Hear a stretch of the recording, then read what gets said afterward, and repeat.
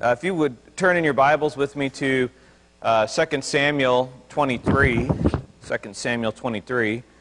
We're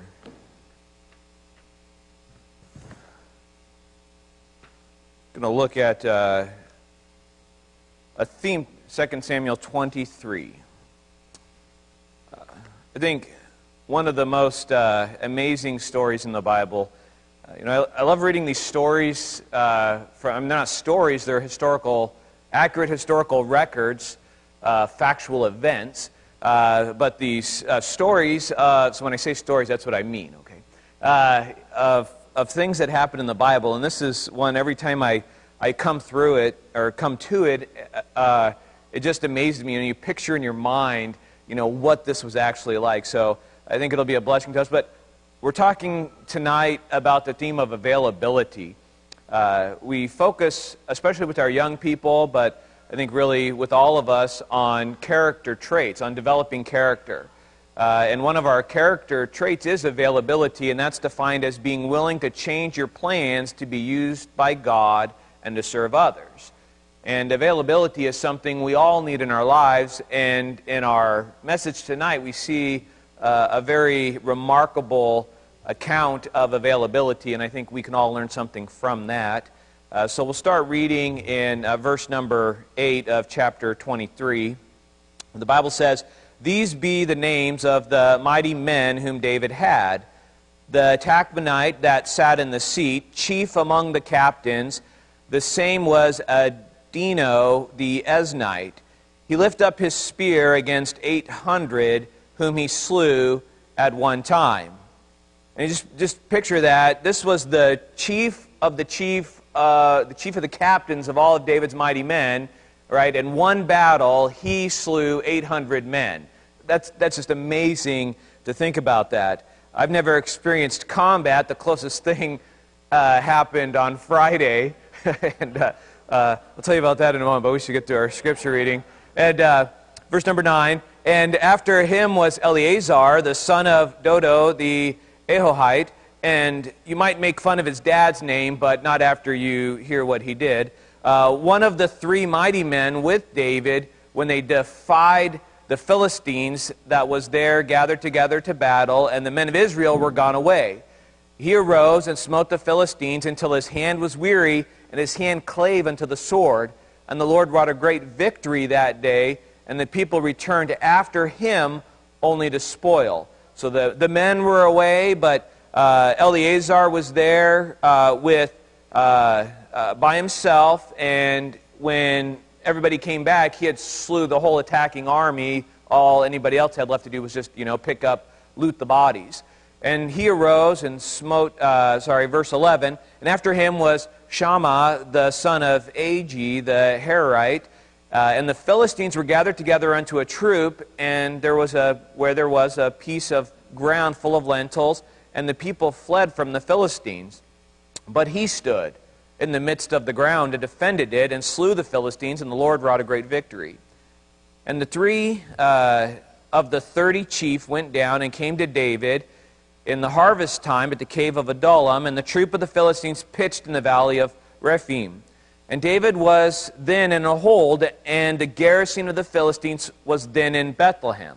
So Bethlehem, right, which was the birthplace of David, it was a very special place to David, was now possessed by the Philistines, right? In the battle between Israel and the Philistines now held this city.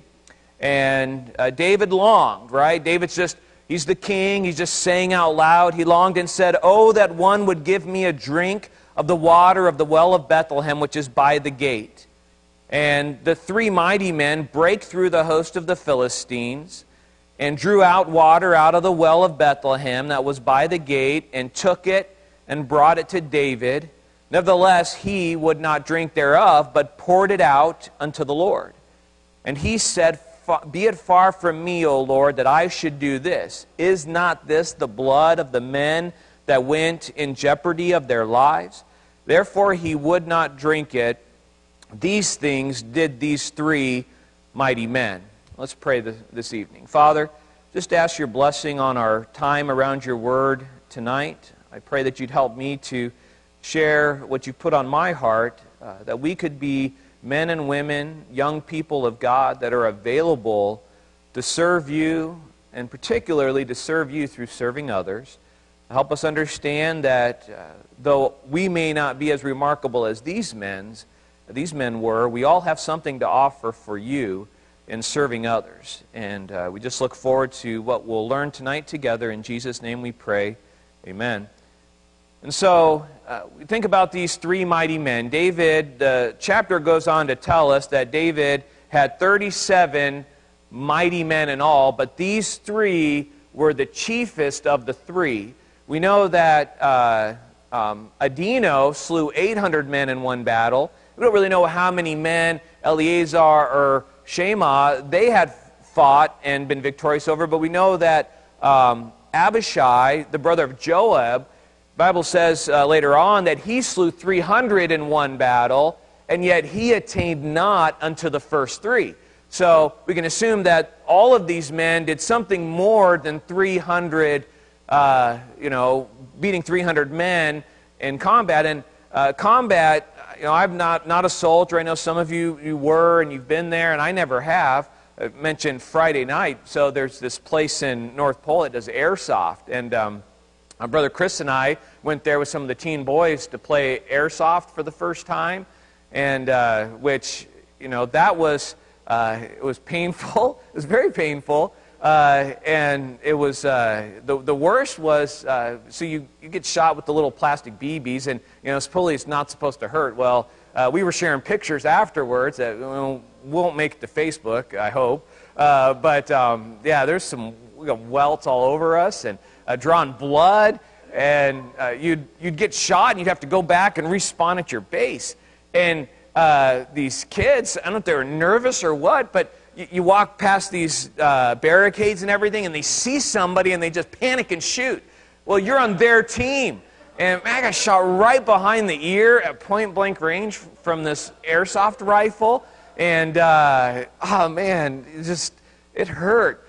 I got and my back is just covered, about a dozen welts all over my back. I think, how you get shot in airsoft in the back? Walking, right? You're supposed to hold your hands up, say, dead man walking, and you walk back. And so you're walking back to base, and then everybody sees you, and they're just like, bam, bam, bam, bam, it's like, can't you see I'm dead? Like I'm walking away from the battle. Stop shooting me in the back. I had to calm down. I was getting mad. And then somebody shot me in the ear, right? Like right in the back, tip of my ear. It's spiritual growth. Yeah, what's that? Good times, lots of fun. Things we do for our sons. But, and of course, the twins were like, "Oh, this is really fun, Dad. We should go back and do that again." I'm like, "Yeah, I think I'll stick with Nerf darts, But and then they have regulars, right? So picture so they have regulars that show. You couldn't make this up, right? I come driving up to go there, and I see this guy getting out. He looks like he's in full battle dress, like he just got back from an Iraq deployment. I mean, he's got the helmet with night vision goggles and earmuffs, and a full battle chest guard on with 8 mags stacked out in front, and seriously. And I'm like, man, I want that guy on my team. I don't know who he is. And this guy shows up with a cowboy hat on and this 6-shooter in this quick draw holster, right? And just wearing sunglasses. And he's like, "What, you going to put a mask on?" He's like, "No." It's like, well, this guy's not wearing a mask. That in itself was intimidating because I've been shot through a mask and it hurt. And, or with the mask on. And of course they've got these super high powerful, high dollar, pistols that are, deadly accurate, right? You just stick your head around a corner and you're ting, right in the forehead. And bring these sharpshooters in. And anyway, it was fun, but that was my experience with combat. It's not nearly this glorious. But when I look at these men, I think, what did they have?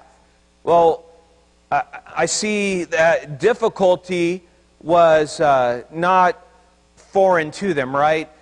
Used to being outnumbered. I mean, all of these men fought hundreds of other men, and we do know that all combat, especially hand-to-hand combat like we would see in the Bible, is vicious, it's bloody, it's horrible, and yet not one, not 10, not 50, not 100, but hundreds of the enemy that their sole purpose is to take you down. And one man standing, one after the other, after the 100, right? 800 soldiers could not take him down that day. Difficulty. We see character. Working alone. We see Eleazar. He was, when everybody else fled, he alone stood and fought. We see enduring till the end. Steadfastness of Shema, that he protected the ground. He wasn't going to give it up. He said, this piece of ground is worth fighting for, worth dying for. He had that purpose, steadfastness. And so these men were remarkable just in these accounts. But then I think about them and the heart that they had toward David. David was no shirker when it came to combat, right? We read a little bit about David this morning in 1 Samuel 17, and you go on to chapter 18, and David is made the captain of the host of Israel. He was the general of the armies of Israel under Saul after defeating Goliath. And of course, that's where Saul's heart began to turn against David, because it's the song that the people sing, Saul has slain his thousands and David his tens of thousands. And so David was a king who loved God, but he was also a warrior. He had his own remarkable stories of victory. Of course, there was the dowry, right? And he had to go slay a lot of men to give Saul what Saul wanted in order to marry his daughter. And that's there in 1 Samuel as well. But so these men, though, they were warrior. Maybe some of the greatest warriors that have ever lived on the face of the earth. I don't know. We think about the great soldiers of history, and certainly these men would fall into that. And so David is looking at his hometown of Bethlehem and just pining kind of in his heart, right? Oh, to have some water. Not like the water tasted different from the well of Bethlehem, but David just, saying out loud to himself, that somebody would get me a drink. And these men heard that. So we see, first of all, in verse 15, David's request. David longed and said, "Oh, that one would give me drink of the water of the well of Bethlehem, which is by the gate." Now, David knows that the Philistines have possessed the city, possessed the gate. Obviously, it's guarded. He's not thinking that anybody's going to do it. He's just letting his request out, probably not even realizing anybody heard them, but yet these men, they heard that. And we need to understand that not everything that we need to do in life is a command. Sometimes we operate under what is required, right? What do I have to do? Yes, as a soldier, if your commander says, go to battle and fight the enemy, you have to do that. But these men weren't interested in just what was commanded. We need to be sensitive to the unspoken wishes and desires of those God has called us to serve. Luke 17, Jesus said, "So likewise ye, when ye shall have done all those things which are commanded you, say, we are unprofitable servants. We have done that which was our duty to do." And so whether it be in our homes or in our workplaces or in our church, our community, we have things that we are our duty to do, right? That we're commanded to do. We have to show up to work on time. We have to work until it's time to go. Our lunch hour should be an hour. Our break should be the break time. And so those are expected of us. But in the end, if all we do is what we're expected to do, what we're commanded to do, Jesus said, "Ye are yet unprofitable servants." A profitable servant is somebody who goes above and beyond. And that is what is required of us as Christians. And that's what these men did. That's what was remarkable. To slay 10 to 1 in battle would be a remarkable feat. I imagine back in the day, if you were able to do 2 to 1, you're making headway. And yet they did, many thousands of times percentage-wise more than that. And so they just heard David say, "Oh, that someone would." He just longed for this thing. It didn't affect David's life. It wasn't life or death. It wasn't going to win back the city. It was just a desire that was on David's heart. And yet these men looked at each other, How many think are down there? Oh, I don't know. I'd probably take them. And so they went for it. But would we have that kind of heart, that kind of availability? We're not just looking for what's required of us, but rather what we could do to go above and beyond that. We're teaching a class, and hey, we're expected, if we're committed to teaching a class in CIA or somewhere else, that we show up on Wednesdays and we teach the class. But we do a lot more than that. Parents assign chores to their kids. And it's like, well, you told me to take out the trash. You didn't tell me I need to put a bag back in there afterwards, right? You got to take out the trash and then clean out the stuff that fell under the bag in the bottom of the trash can? It's those little things in life, right? To do things in an excellent manner. I think about Daniel when I think about somebody who did things in an excellent manner. Daniel really amazes me because he was taken into captivity as just a child, a young boy. And yet he rose to the highest level of leadership, not in one empire, not in two empires, but in 3 different empires. Daniel served as a leader to emperors.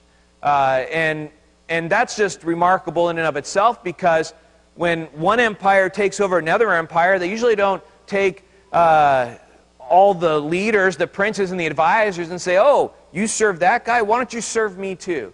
It's usually not the way it went. We don't see that in America even, right? The peaceful transition of power. I guarantee you on November 3rd, if Biden wins come, January 20th or whenever he takes office, he's not going to tell Trump's cabinet, hey, you guys did a great job for Trump. You just stay here and be my cabinet too. It's probably not going to happen. It didn't happen when Trump took office. He didn't keep Obama's guys on board. And so, Daniel had the Bible says he had an excellent spirit. And so we see that excellence. He served well. I was going to teach a message tonight on this thought, what do the righteous do when the wicked rule? But that's a pretty short message, because we do the same thing we do when the righteous rule. We pray for them, and we just do right. So it really didn't change what we do. So I figured, well, we probably get out of here early, but we need more than 5 minutes. So then probably people wouldn't be mad at me after it's been a long weekend. But but they heard that request, and they weren't willing just to do. If David said, line up, we're going to take the city back, right? That would have been their duty. But going to get him a drink of water, that was beyond the duty. But then verse 16, we saw the request of David, but we see the run of the mighty men. Just to be able, I hope when we get to heaven, some of these things we can kind of replay like home video, right? Heaven's home videos, and we can just see how this happened. But in verse number 16, and the 3 mighty men break through the host of the Philistines and drew water out of the well of Bethlehem, and that was by the gate, and took it. And so, the men, they were prepared. They'd been preparing their whole life they were the special operations soldiers, right? Preparation is key to success. Failing to prepare is preparing to fail, as they say. And yet these men were willing to break through the line. And I have to think that in this war against Philistines, these men were probably known. They're probably known in that area. Did they know them by sight? I don't know. But somebody probably heard, the Philistines probably heard of Adino. You don't slay 800 enemy soldiers and the army, not know about you. And so maybe they saw those, wait, that's the Adino, Eleazar, and Shema. Let's just let them through, But it's like there's only 1,000 of us, but there's 3 of them. And so we don't know how that happened, but it says they broke through, right? Then they had to draw water out of the well, so they're standing there, and we just see the teamwork that they had together. They had to get the water out of the well, and so you're already picturing this. They're fencing off. You got 2 of them. As guard, one guy's dragging the well up, and it's like, just take the bucket with you. And then they had to get it, fill up the water skin or whatever, and get it back. But they acted with purpose, right? They were prepared. They had purpose. Ephesians 5 and verse number 15, God tells us, "See then that you walk circumspectly, not as fools, but as wise, redeeming the time, for the days are evil." You know, these men, they heard the request of their king, and they had such a love for the king that they went into this remarkable battle, right, 3 against a garrison, simply to get a cup of water, to just bring the king a drink of water at his request. But it took preparation. You know, if we're going to be used by God, we have to be prepared. We know that God tells us it's the Word of God that prepares us, right? That we can be workmen thoroughly furnished unto every good work. That's what the Word of God does in our lives. And so that's what we try to do when we come to church, when we learn God's principles and God's character and put that in our lives so that we're prepared for the unexpected. It's not as though they had time to plan this operation. It wasn't, David just said this in passing. They heard it and they did it. And so the preparation was part of their life already, so that when the opportunity arose, they could execute upon that. And that's the way it needs to be with us. The Bible tells us, be ready always, right? To give an answer for the hope that lies within us. And so that preparation is something we need to be doing every day. That's why the Word of God needs to be part of our lives, why prayer needs to be part of our lives, why the fellowship of the believers needs to be part of our lives. So we're prepared. We don't know what we're going to be facing tomorrow. God does, but we don't. And so there's going to be opportunities to be used by God in others' lives. And so the preparation happens today for the opportunities that may be there tomorrow. And that's these men. They were ready, they were hardened, and they had purpose. And that's the way we need to be in our lives. So we see the request, the run, but look at the response of David, the response of the king. Verse number 17. And he said, "Be it far from me, O Lord, that I should do this. Is not this the blood of the men that went in jeopardy of their lives? Therefore he would not drink it." Right? He poured it out as a drink offering unto the Lord. The king was honored by this. He was really moved by this. There's no doubt that David had great love for these men. We can read through 1 and 2 Samuel in the life of David and being hunted by Saul. And David, even as the true anointed king, lived in a cave, right, on the run, having his men with him, serving really as mercenaries, even for the Philistines at times, and just different things that were going on in David's life and the relationship there. And it ought to be that way between us and those that we serve, whether it be parents and children. I understand people are saying it, and I've heard people say, I'm not trying to be a friend to my child, right? I'm supposed to be their parent. And the question I ask myself is, why can't I be both? Why can't I be a parent and a friend to my child? There needs to be relationship there. Rules without relationship, it breeds rebellion. It just always does. Jesus was God, and yet he called his disciples what? He called them friends. He said, "You call me Lord and Master, and you're right to do so, but I call you friends." And so God is a friend to us. He's Almighty God in heaven, ruler of the universe, right? God can palm, right? He stretches out his hand, and the span of God's hand is wider than the universe is. And so yet he looks down at us and says we're our friends. And so I see relationship here between the king and these mighty men. And we need to be working on that in our own lives. The king didn't expect this. I am the king. I want you to go get me a drink of water. That wasn't the heart of David. David was a great picture of servant leadership. He loved his men. He served them. He served with them. And those are the type of leaders that we need to be in our homes and families and in our churches, where we're building relationships with people. I want my children to respect me for sure. I mean, that they have to. If they don't, there's consequences. But I want them to trust me, and I want to be their friend. I want them to be able to come to me. I want them to want to come to me. I want their first reaction to be, when they have a problem, I need to go to Dad. Dad can fix my problem. Dad knows how to fix this, right? I want them to come to me. Just like God wants us to come to Him when we have a problem. There's a lot of people who don't believe they have a God that they can go to with their problems, right? That somehow when they mess up, when they make a mistake, that God's going to be angry with them, that there's going to be consequences for that. And a lot of, I think, family relationships are based on that. Kids make mistakes, and I can't tell mom and dad about this because they're going to be mad at me. There's going to be consequences. You know what? When we make mistakes, there are consequences, but that doesn't. But the relationship needs to be strong enough to withstand those consequences, right? The purpose of correction, the purpose of chastisement, of punishment, is not to punish the wrong you did, but it's correction. So for future, so in the future, things go better for you.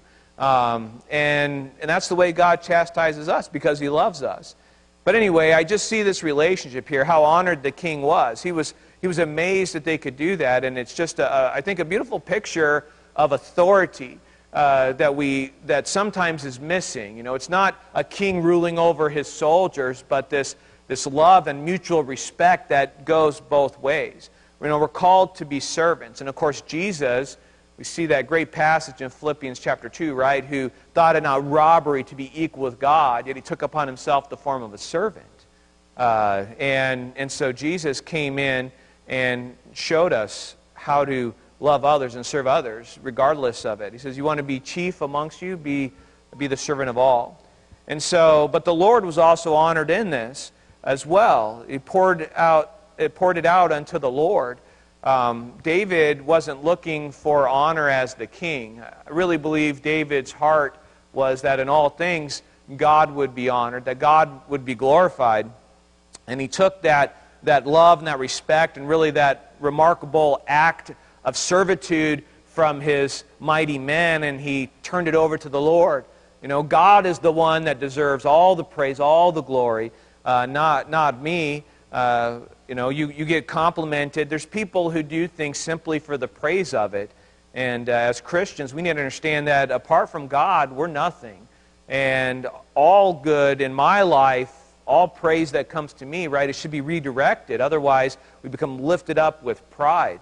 There's no good thing in me.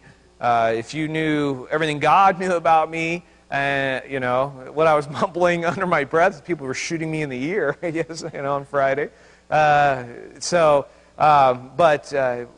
David wanted to make sure God was honored by that.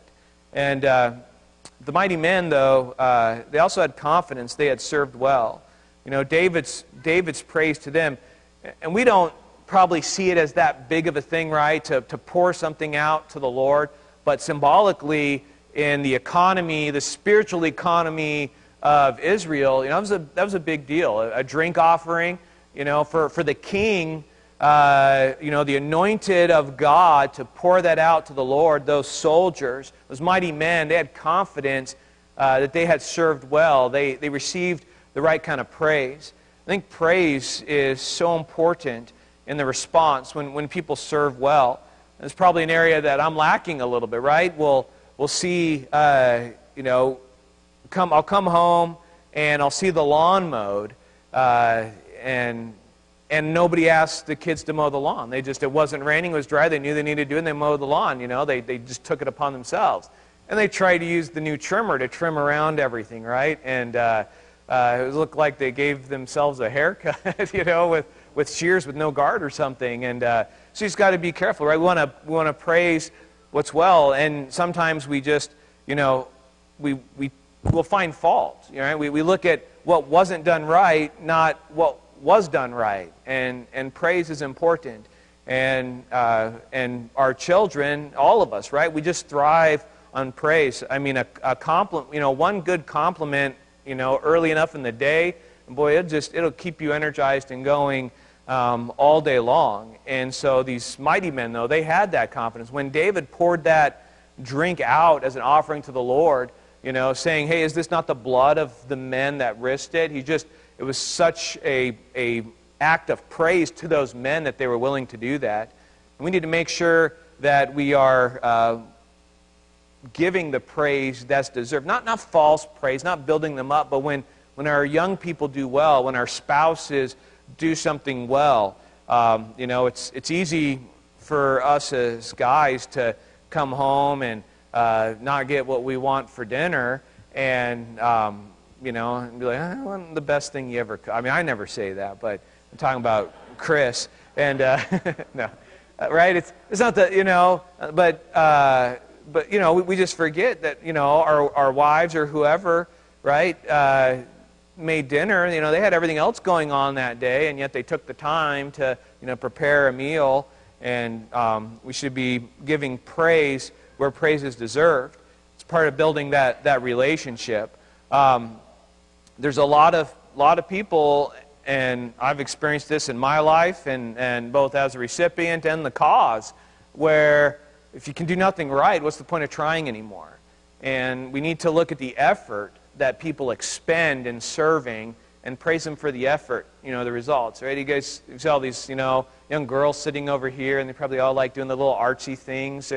And so, right, anybody as a parent ever get the little picture, when you're kids, and you look at oh, this is me and you, Daddy, like holding hands, right? And there's a rainbow and a thing, and right, it's not as though it's a great work. I mean, it is a great work, but you know what I mean?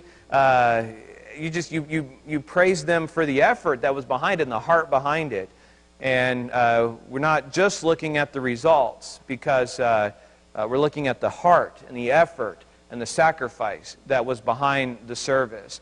And because results can improve over time, right, with experience. But that heart and that spirit and that attitude of service and going above and beyond, that is hard to put into somebody. And once you break that, it's hard to get back. And so the king was very wise in his response there, I believe. And so as we conclude tonight, I want us to think about 2 Thessalonians 3:13, which says, "But ye, brethren, be not weary in well-doing."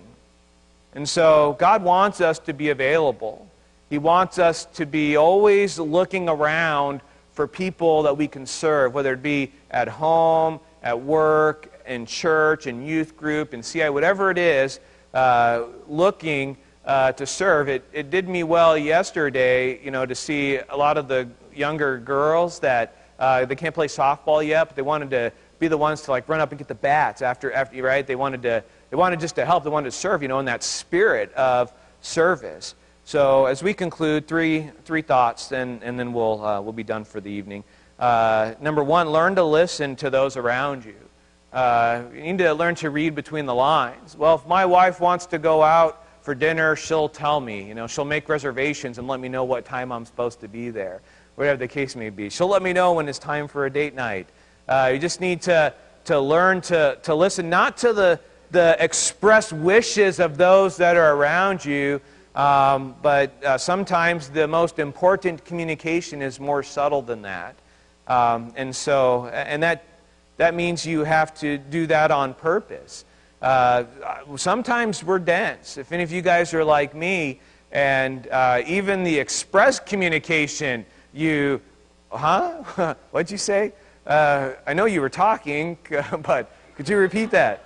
I just want to make sure I didn't miss anything. But we need to learn to listen to those around us, and to keep our eyes open. Sometimes it's not what people say. It's just that kind of downfalling countenance, or that reaction in the spirit. And so just know those that God has called you to serve. Know those that God has put in your life. And so when that countenance is fallen, when that attitude is changed a little bit, you can respond right away to that and meet that need. So oftentimes, the little slivers of life, when they don't get pulled out in time, right, they get infected and just become much, much worse. But number two, believe that you do have something to offer. These mighty men, right, they're pretty remarkable. Read the story. I mean, nobody in this room could be like these men. They were amazing. But all of us, in our own way, are amazing, right? End of every VeggieTales, right? God made you special and loves you very much, right? And that's really true. We all are special snowflakes that God made, and we all have something to offer to this world and to those that God has called us to serve. We have to believe that. Sometimes we think that we don't have anything to give to those around us, but that's not true, because it's not us, it's Christ living through us, right? We are His hands, His feet, His mouth in this world. And Christ has something good for every man, for every person, but that goodness comes through us as His people. And so we have to believe that we do have something to offer. We can do great things for people. It's just, if you've ever received it, I remember at a former church I was at, we taught a young couples class, and we did it, I don't know, 5 or 6 years maybe. We taught this young couples class, and in all those years, till this day, I still remember it. One person, one time, gave me a card. It was just a little card that said, Jason, thank you for teaching this class. It's just encouraging to me. It really helps me, and I enjoy your teaching, right? And this was just years and years later, right? I mean, this was 15 years ago, and I still remember it to this day. I mean, I picture the card and everything. It stuck with me. I can go back farther than that. I was in 2nd grade, and we still had twisty slides back then. And we did recess if it was 20 below or colder. Can you kids believe that? Like, in school, if it was 20 below, you went out for recess for 30 minutes and played outside. You kids probably die nowadays. But we go out playing, and you would take a bunch of snow and you would throw it on the slides, because you could really get more speed with that snow on there, and you get this big pit at the bottom. Anyway, I hit the twisty slide, crashed at the bottom, and I broke my collarbone completely. 2nd grade. It hurt so bad. But some other knucklehead fell off the monkey bars on the same recess. Back when recess, playground still had monkey bars, and he had a concussion. So they made me sit on the wall because the ambulance was coming for the kid with the concussion. So it's middle of winter for I don't know how long. I'm crying. I remember this little girl came up to me and was like, "Are you okay?" And I just yelled at her. I'm like, "Get away from me!" I'm fine, And but she was just trying to show kindness to me. And, that'd been a great story. But then I married her, 30 years later, but that didn't happen. Well, I mean, anyway. I did much better than that. And but the point is that we think that these acts of kindness, right, these little acts of service to other people are just small, but they have a huge impact. I mean, they can change the direction of a life, a direction. So don't think that it doesn't make an impact. It does. And you and I can probably all go back in the history of our lives and in our minds and think about one little act of kindness or one little act of unkindness that has stuck with you for years and even decades. Some cases nigh unto centuries, and so it just stays with us for a very long time. And it may not be as remarkable as these men getting the water from Bethlehem, but it's just as impactful. And then lastly, understand that serving others well means denying yourself. Right? That's what a servant does. A servant puts others before themselves. And Jesus used that as an illustration. He says, what servant who has a master says, "Oh, hey, master, when I'm done eating, then I'll get you dinner," right? That's not the way it works. The servant feeds the master, and when the master is well fed and done, then the servant can eat themselves. That's what service is. It's putting others before them. And I understand, some of what was going on yesterday with, the kids and, people wanting to play, and we mentioned that a little bit, but I did talk to them, all the teens, and said, hey, just have a good attitude about it. If for you to go in means somebody has to come out. And so, what makes you so special that somebody else should be pulled out of the game so that you can go into the game, right? That's not the right mindset. You just submit to authority, and you respect those decisions of those that are in charge above you. That's all about life, right? Bosses are going to tell you to do something you don't want to do, but they're the boss, and so you do it. And to learn to be a good servant, you've got to learn to deny yourself. It's not what's best for me. It's not what I want. It's not about me. It's about others. It's about those around me, about those that God has called me to serve. We have to all be very thankful that we don't have a Savior who put himself above everybody else, right? Jesus did the opposite. He put everybody, he put all of mankind, all of humanity, a fallen world, above himself. And yet he was God. He thought it not robbery to be equal with God. And so if there was one person who deserved to have everybody bow before him, it was Christ. And someday every knee will bow and every tongue will confess that Jesus is Lord to the glory of the Father. But on this earth, in this life, setting an example for us as his people, he put everybody else before himself. And how that would change our lives and change our families and change our workplaces and our communities if we as God's people would serve in that way, making ourselves available, realizing that God gives us opportunities to put others before ourselves and to meet needs. If we'll just open up our eyes, take our focus off ourselves, and put them on others, then in God's view, I truly believe we become just as mighty men as these three that we talked about tonight when we put others before ourselves. Let's pray. Father, we thank you for this opportunity that you've given us to serve others. It's no small thing to put others before ourselves. It's a very difficult thing. There's not been a man yet that does not love his own flesh and cherishes it and nourishes it, James tells us. But yet you call us as followers of you to put our desires on the back burner, to put our wants on the back burner and put others before ourselves. And in so doing, we truly find the path to joy in the Christian life by serving others. And I pray as we go into this next week, in each of our different spheres of life, you would help us open up our eyes to the needs around us so we might serve you well by serving others well. We thank you for the opportunities you do give us, and just help us to walk in them. And we pray these things in Jesus' name. Amen.